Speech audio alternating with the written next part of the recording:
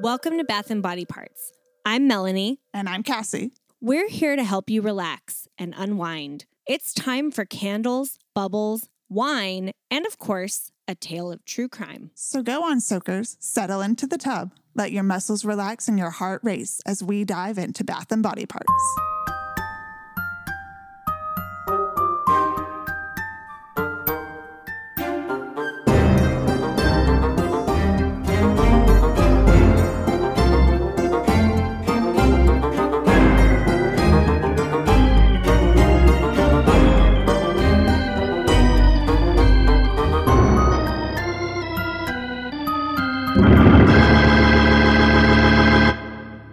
Now, today's episode is a little bit different. First, I'm recording with Matthew. Hi, it's me. So Matthew he's guest hosted for us a couple of times in the past, but I guess if you are a new listener, Matthew is our audio engineer for the podcast. He is our editor. He does all of the behind the scenes work. He is our husband. He is also my husband. And we've been doing this project together from the beginning. So I'm really excited. I've always been here. And it's been, it's been easy because we've been able to do some research on this case together. So I've really enjoyed that. Yes, but we held off on some of our discussion. Yes, for sure. And another reason that this episode is going to be a little bit different is because a lot of what we're going to talk about is the history going on with the people involved in this case. And I think a lot of times, we start by just getting into the case and we start with the crime and we go backwards. But I think that this time we have to start in the past and move forward for us to understand kind of what exactly went down. Because up until doing the research for this podcast episode, I really did not have any knowledge on this case except for what I had seen in the movie. And I had only seen this movie one time before. And the movie does leave a lot of things out. It really does. So let's go ahead and get into it. Dave and Mark Schultz were born only 17 months apart, but pretty much acted like they were twin brothers their whole lives. Their parents divorced when Mark was 3. And they were really aware, they did not want to bring up their kids in a toxic divorce situation. So they tried to be as amicable as they could be. And Mark said, that they really did have a happy upbringing and they were close with both of their parents and their grandparents. And they were living in Palo Alto, California. Now, Dave was always one of the biggest kids in his class. And because of their age difference, Mark was 1 grade behind Dave, and he was actually one of the younger and smaller kids in his class. So they were very different, even though they were so close in age. Dave was diagnosed with dyslexia at a very young age, and he was actually pretty uncoordinated. He had to even take remedial classes, which was frustrating for him because even though he would mix up his letters, he was extremely intelligent. And I feel like that's pretty accurate for any kid, any person that has dyslexia. It's frustrating, right? Because you can be so smart, but not able to prove that by reading aloud or writing. They understand everything that's going on. It's just that when you look at the page, the words are mixed up. Exactly. So in 3rd grade, a student was actually making fun of Dave for having to be in one of those remedial classes. And mind you, they're in 3rd grade. Dave actually knocked this kid to the ground and slammed their head into the concrete. The student was knocked unconscious and had to be taken from the school in an ambulance because his skull was cracked. That is vicious. That is some intense strength there. Some major playground scuffling. Right. So, of course, this incident earned Dave Schultz a reputation for being the toughest kid in school. And Mark recalls that whenever someone would pick on him for being, smaller than everyone else, Dave would always be the protector. And he would always step in, and Mark really didn't get bullied because Dave was always there. And I got all of this information from the book Foxcatcher, The True Story of My Brother's Murder, John DuPont's Madness, and the Quest for Olympic Gold, which was written by Mark Schultz. So he goes a lot into their background and their childhood growing up. Now, their mom remarried before Mark was going to enter 4th grade. And she had actually gotten this really prestigious job as a costume designer for a Shakespeare festival in Ashland, Oregon. And so this was about 6 hours away from their home in Palo Alto. But they moved with their mom. And Mark said that like he really didn't like living in Oregon, not because there was anything particularly bad about it. It just took him away from his dad and his grandparents. And, you know, when you're a kid, like moving is hard. Oh, yeah. And when you're away from family like that. For sure.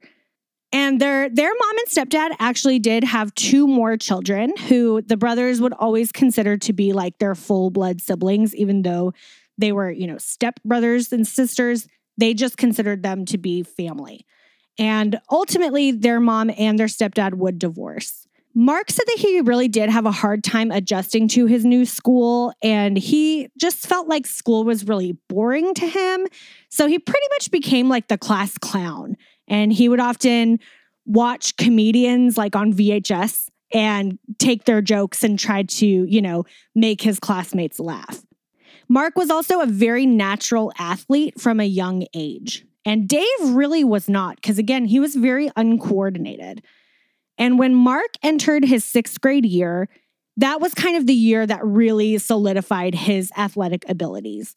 So he actually broke 25 school records in a bunch of different sports that the school had. And he was good at a lot of them. And he was really trying to figure out, like, which one do I really want to kind of make my thing? You know, like I'm good at all of these different sports, track, football. What do I actually want to do? When Dave was in 7th grade, he became interested in wrestling. He'd always been the biggest kid in class, but during this time, several of his peers had also bulked up, and he really fell in love with it. Mark said he also loved that Dave enjoyed wrestling because it did solidify his reputation of being tough, which made kids leave Mark alone and not bully him. Right, because now we're talking like junior high, right? Like, yeah. And so, you know, Dave always being big, now he's not the biggest necessarily anymore, because in junior high, kids are having growth spurts, but he's still like known as being really strong. He's not just big, he's also on the wrestling team. Yes. So he knows how to fight. Wrestling also would help Dave discover that he was actually ambidextrous. And this would help him in matches because he would be able to trick his opponents, favoring one side or looking like he was favoring one side and then being just as good at the other. In 8th grade, Dave placed 4th in the whole state for wrestling. He competed internationally in 9th grade, placing 2nd.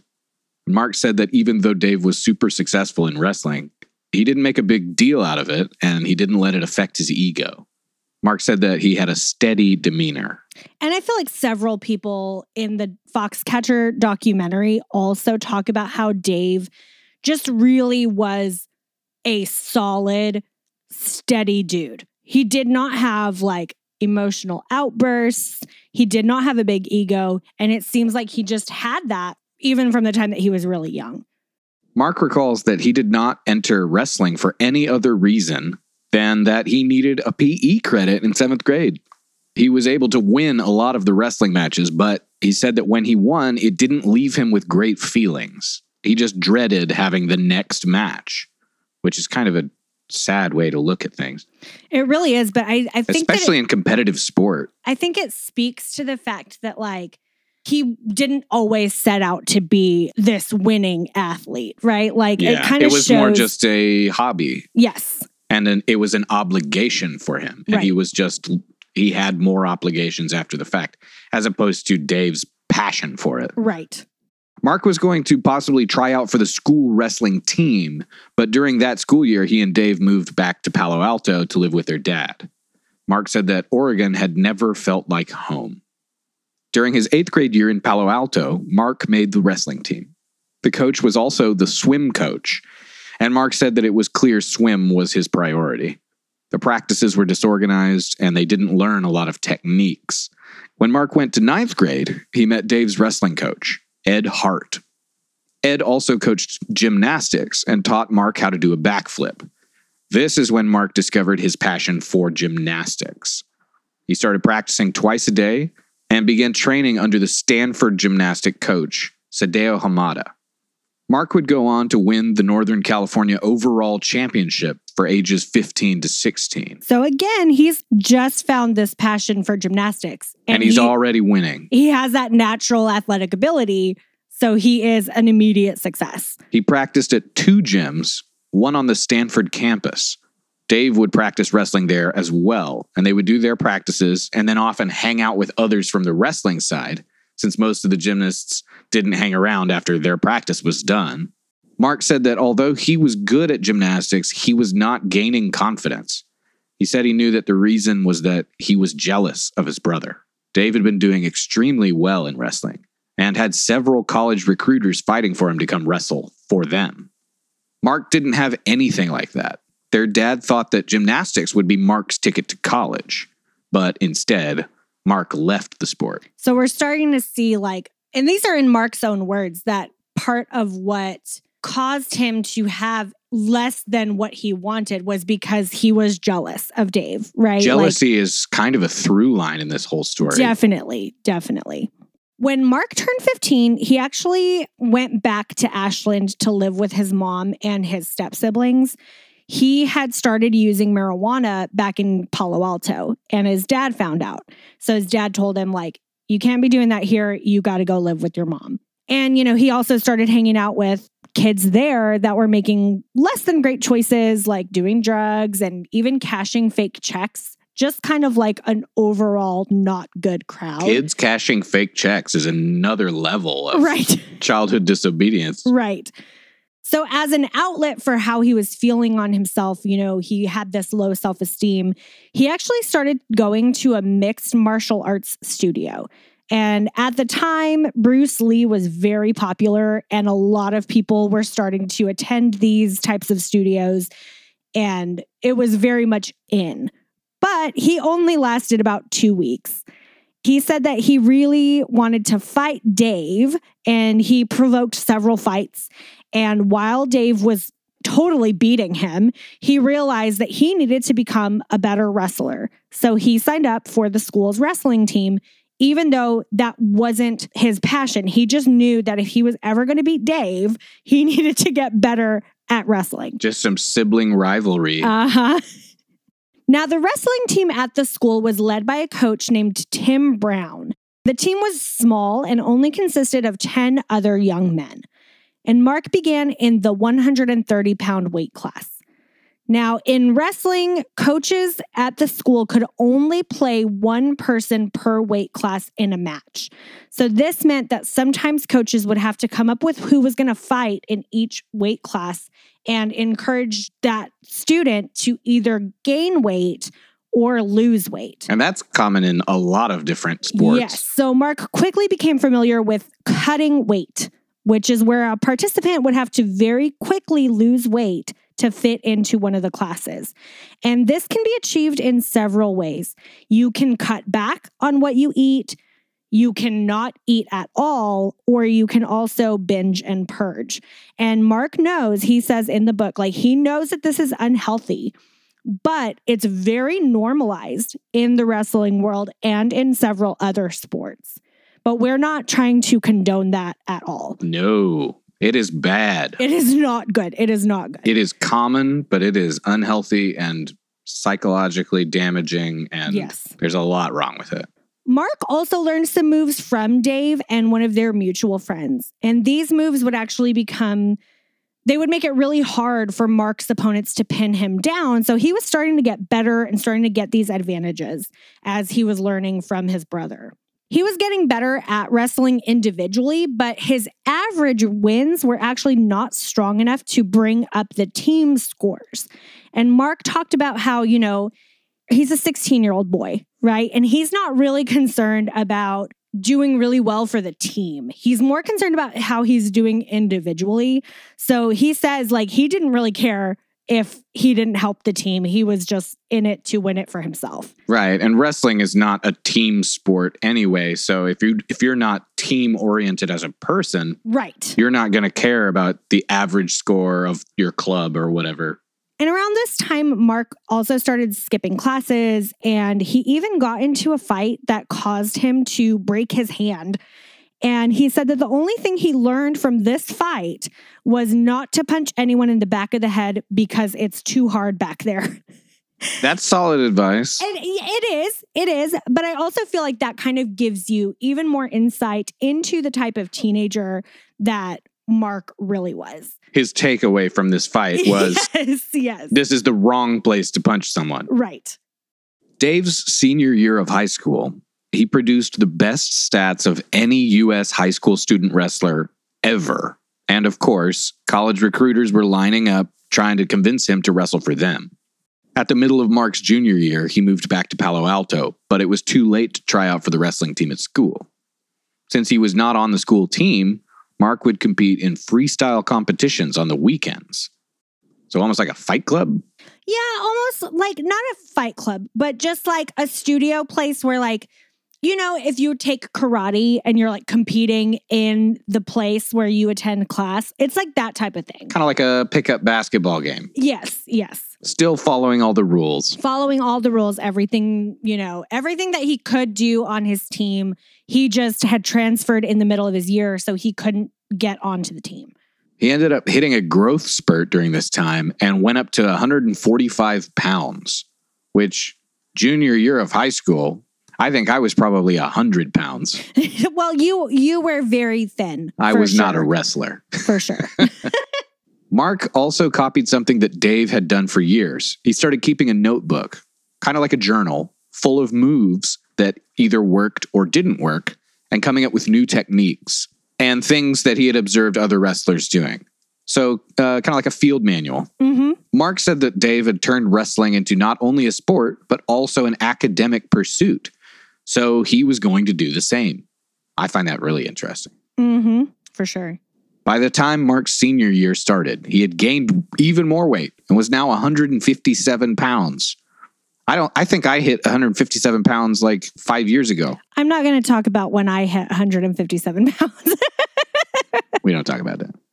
He was super important in the school winning the California State Championship in 1978. And he said that even with international matches in the future, this win made him actually think that maybe God was real. This was the match that had the most influence on his life. And like, I never was part of any team that like won a state championship type of thing. But I imagine that you're a high school student and you're like, this is it. This is the pinnacle of what I'm searching for. This will be the glory days that you talk about when you're old. Right. Is your, golden moment when you are young and the world is yours. And like I said, I know that this episode is different. Like, we have not gotten into any crime yet. We have not gotten into why we are recording this episode for Bath and Body Parts and not just like a sports podcast. But I am going to switch gears now and talk about someone who is very integral to this case. And his name is John DuPont.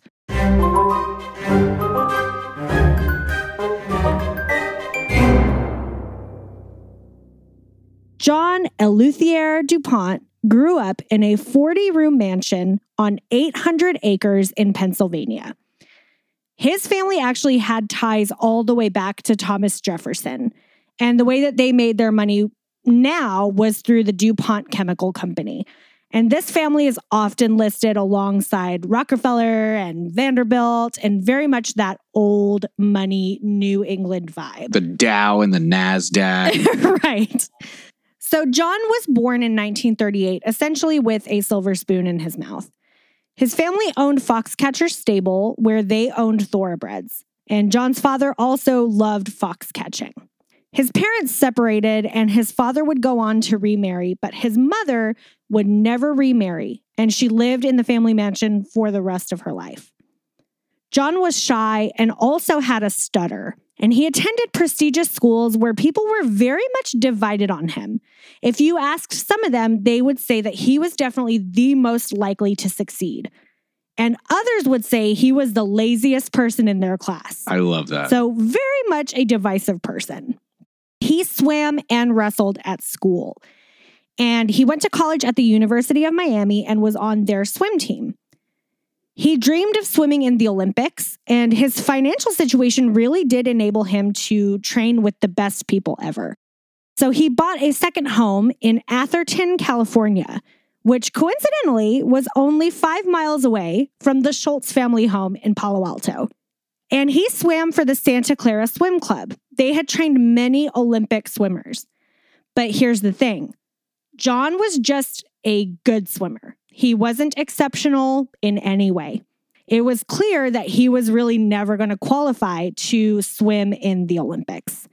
So in 1963, he decided to try pentathlon, which has 5 different sports: cross-country running, fencing, freestyle swimming, pistol shooting, and show jumping.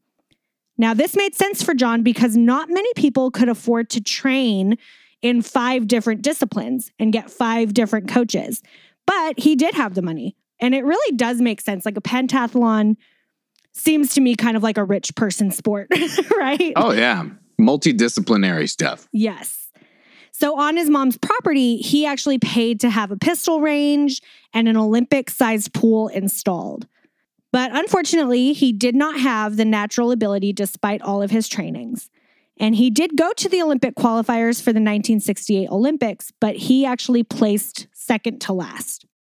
John contributed financially to the pentathlon in the Olympic Games, and in the 1976 Games, he was given a manager spot, which enabled him to be at the Olympics and even wear the sweatsuit that the team comes out in and wears on the sidelines. John also faced the realization that he was getting too old to ever be an Olympian. So he decided that instead he was going to recruit athletes to Team Foxcatcher, where he wanted to train swimmers, triathletes, and pentathletes. And these training grounds were commonly known as the farm. So people would say like, oh yeah, I'm training up at Foxcatcher Farm. I'm going to the farm. That became very commonplace. And during this time, John also made friends with the Newtown Square Police. He actually allowed them to use his indoor and outdoor shooting ranges to train. And he himself was an excellent marksman and was even able to train some of the police recruits. So maybe he should have gone out for Olympic sharpshooting. Well, sharpshooting was part of the pentathlon at the time. So I don't know if it was like its own sport, but he just wasn't good enough at the rest of it. He just wasn't good enough at the rest of it. Getting back to Mark and Dave, the Schultz brothers, winning the state championship had opened some doors for Mark. He'd been operating under the assumption that after high school, he would just join the military like a lot of people did. Sure. But now several schools wanted him to come wrestle for them. Since he hadn't been consistent, he didn't have as many colleges trying to get him as Dave did, though. He ended up deciding on UCLA. He also had friends who were attending there, and he really liked the coaches. Oklahoma State had also really wanted him, and he did consider it, but OSU was a wrestling powerhouse. So Mark thought that it was probably unwise for him to go, only having 2 successful, consistent years under his belt. UCLA's head wrestling coach was Dave Auble.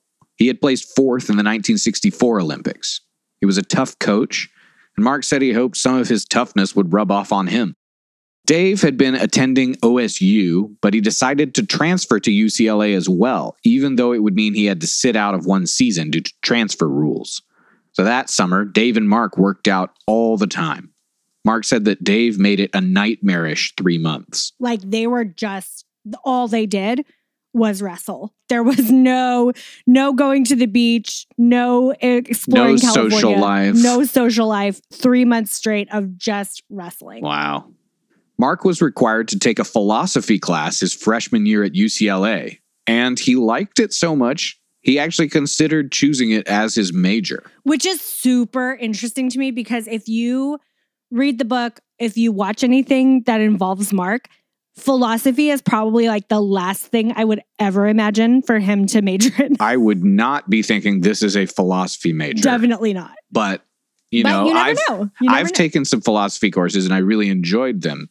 I would not expect to find a member of the wrestling team in any of those courses. Right. So that's an interesting thing about his personality.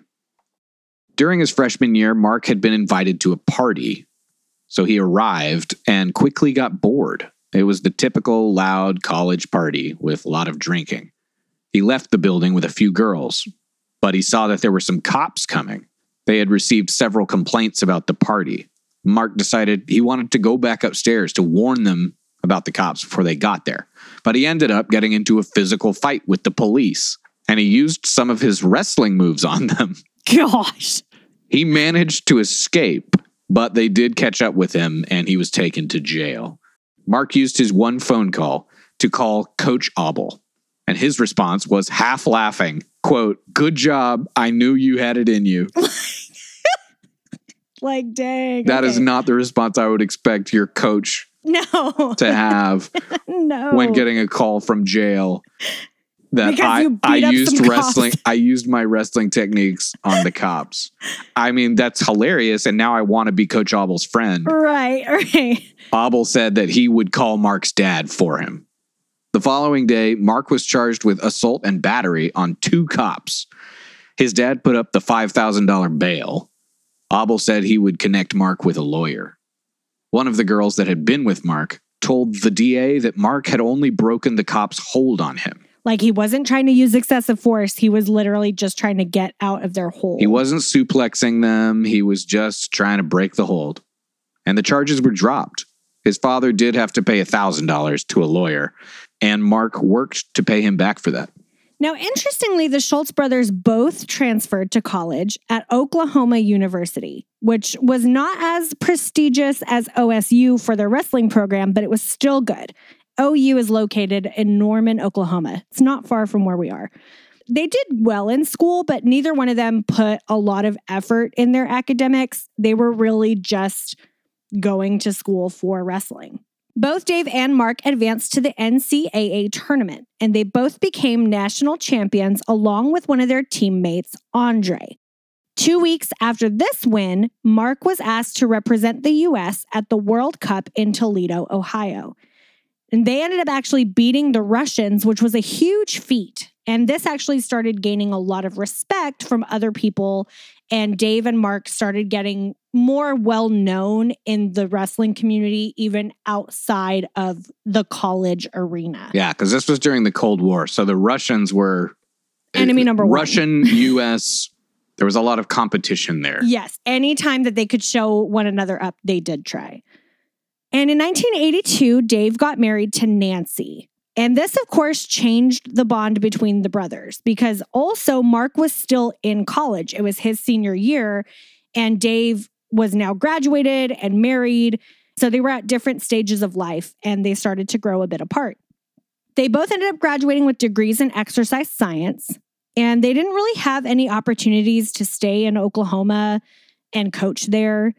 Mark had actually fallen out with the head coach who remarked that he and his brother were not team players. So they really did not have any reason to stay in Oklahoma. But they both did receive an offer to go coach at Stanford.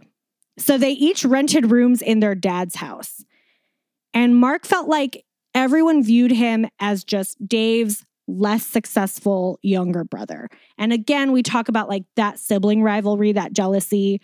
We're starting to see that even in their adulthood and even at this stage in their life.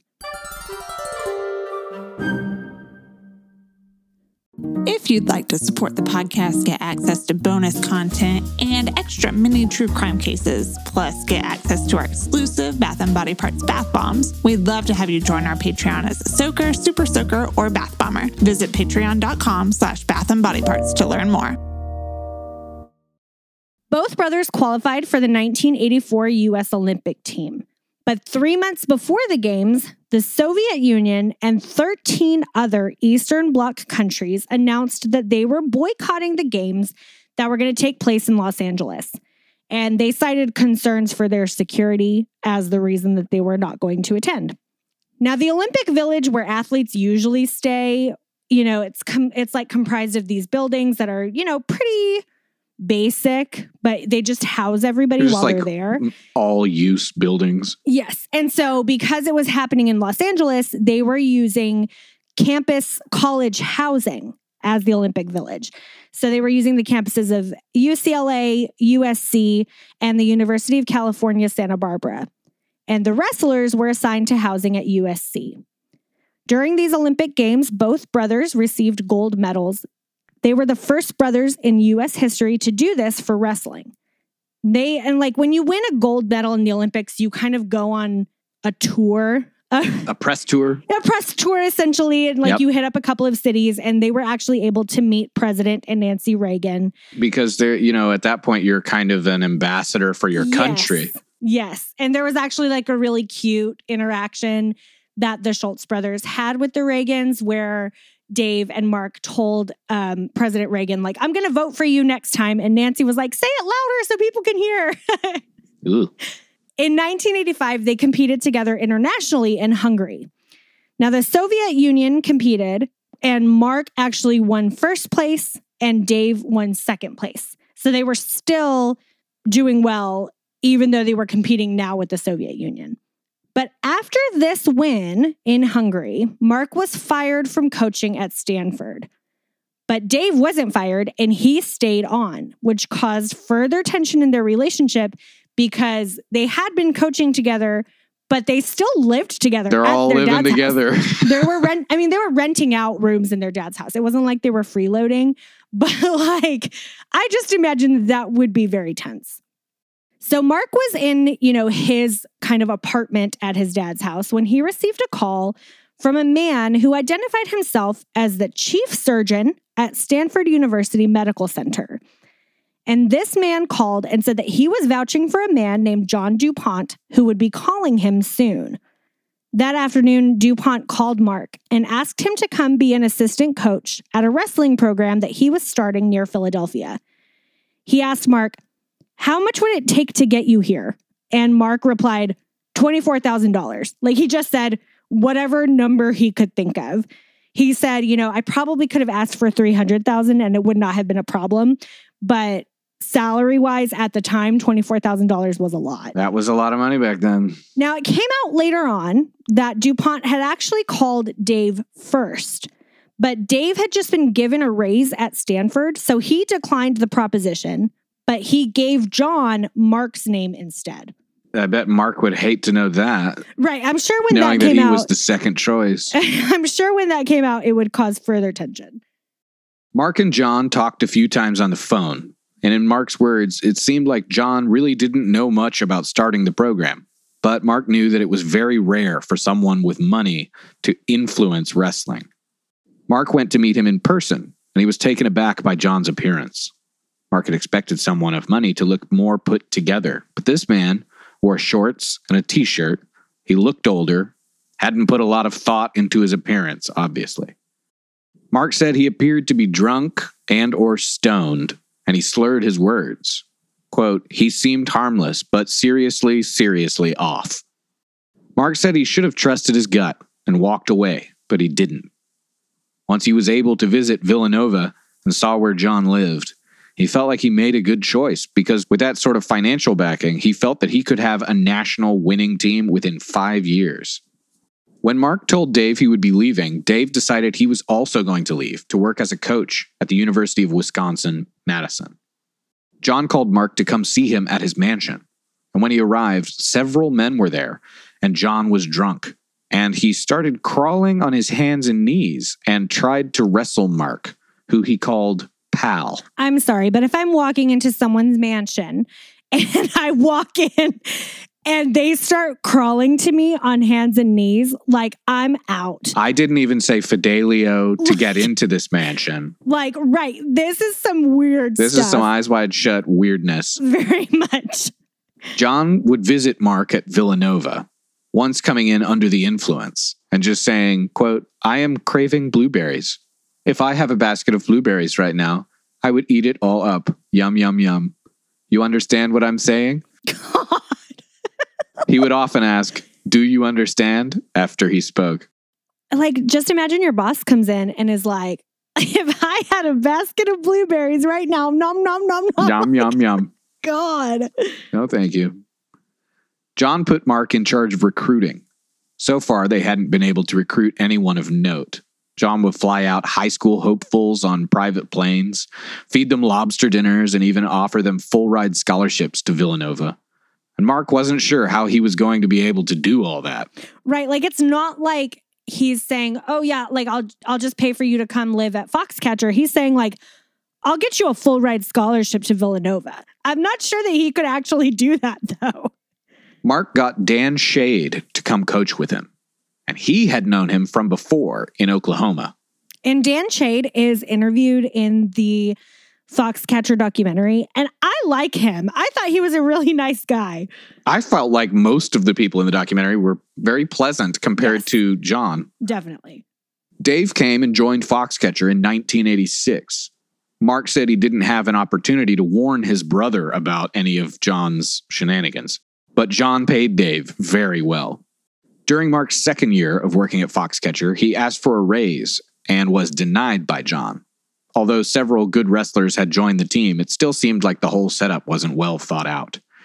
There wasn't a set chain of command. There wasn't a training schedule. It was just kind of thrown together, right? Like he's getting Mark to recruit these wrestlers with no set plan. And Mark's like, am I supposed to come up with a whole training program for everyone? Right. Like, John is acting like he is the wrestling guru. Right. But also just expecting the people he pays to show up He's to like, create he's the not whole program. guiding them. Like, yeah, they are going to also come up with all of the program. Mark held a party and some underage wrestlers were there. Alcohol was served, and it was a regular style college party. But when John found out about it, he told Mark, "I am going to ruin your career." And on Christmas Day, 1987, John called Mark and told him he was fired. and Mark talks about that in the book, and he says, like, it's Christmas Day. He's with his family. They're doing like traditional Christmas stuff, and he gets that call. That was definitely planned on John's part to interrupt the holiday celebration for sure. Maximum drama. During that holiday break, John also took the wrestlers on an unscheduled trip to Puerto Rico. They only had one wrestling match, so it technically didn't break any rules. But like that was an unscheduled trip, so it wasn't on the books for USA Wrestling Team, and that could have gotten them in really big trouble if they had competed more than once. Right. In 1987, John wrote a book called Off the Mat, Building Winners in Life. Mark heard him dictating the book on a tape recorder, and he was drunk most of the time. John asked Mark to write the foreword of the book, and he did. John also held a banquet where he essentially presented himself with an award and gave a speech in front of the Foxcatcher team and Villanova reps. John changed his mind and allowed Mark to stay, but he told him he would have to move on property if he was going to continue working for him. So Mark moved into one of the homes. And on the property, there were several like full-size homes. We're not talking just like a room. We're talking nice homes. This was essentially a small city. Right, because it was 800 acres. Like, it was bigger than a neighborhood. Yes. And there were plenty of houses. And so during the research for this episode, Matthew and I together watched this Netflix documentary called Team Foxcatcher. And there's so much in that documentary that I think really gives us information into what was happening at the time. And it also really shows who Mark was, who Dave was, and who John was in a very unfiltered way. And one of the quotes that really stood out to me is something that John says toward the beginning of the documentary. He says, quote, "My goal is to teach young people to not only become champions in sport, but to become champions in life." And I feel like that kind of gets repeated, that sentiment, quite a bit. That's kind of his mantra.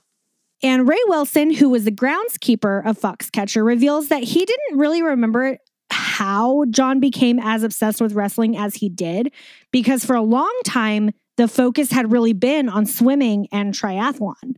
But John's mom was totally against wrestling as a sport.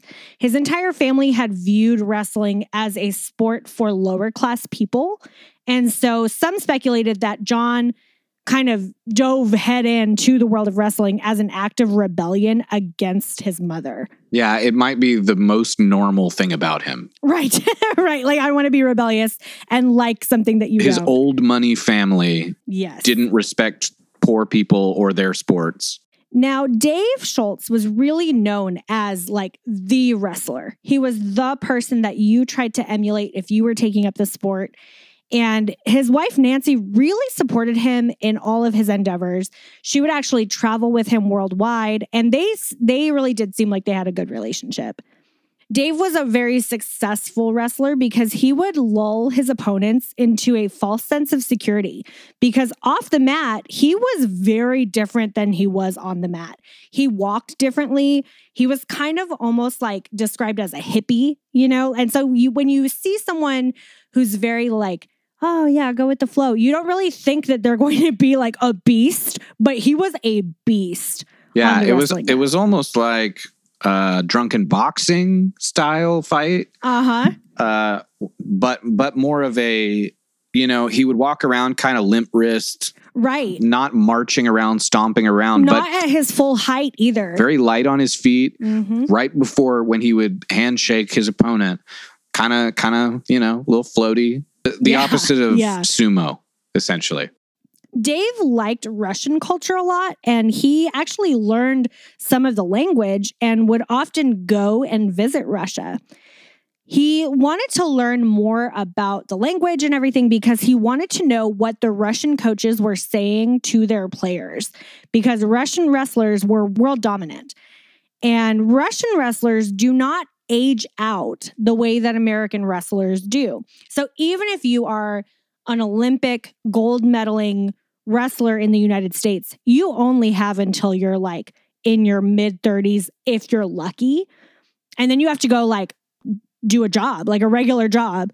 But in Russia, it's almost like you're a career wrestler. So you can be older and they're still going to pay for you to do it. So John started inviting athletes to come live on the farm kind of one at a time. And he would invite them to live in one of the houses on property, and he was providing a salary for them. And a few of the athletes interviewed in the documentary commented on how living at the Foxcatcher property was so different from what they were used to. It was, this, again, 800-acre farm, right? And immense wealth, and everything was provided for them so that they could have a good experience, because the philosophy was that John was trying to eliminate all of the stresses that would hinder an athlete from doing their best. So I'm going to pay for everything for you. You're not going to have to worry about money. You're not going to have to worry about your family because you can move them up here with you. You're just going to focus on the sport, which if you have good intentions, sounds great, right? That's a solid approach. And John did tell the other athletes that he was going to bring in the best of the best, and he was going to get Dave Schultz from California and move him up to Foxcatcher.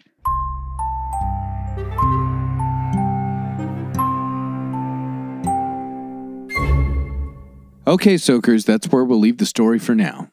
Next time, we'll learn more about Mark and Dave Schultz and how their benefactor, John DuPont's descent into paranoia would ultimately lead to a fatal tragedy. If you're a patron, you can listen to part 2 right away. Otherwise, tune in next week for the rest of the tale. Until then, self-care for the best, prepare for the worst, but most importantly, take care of yourself. We'll catch you next time on Bath and Body Parts. Bye!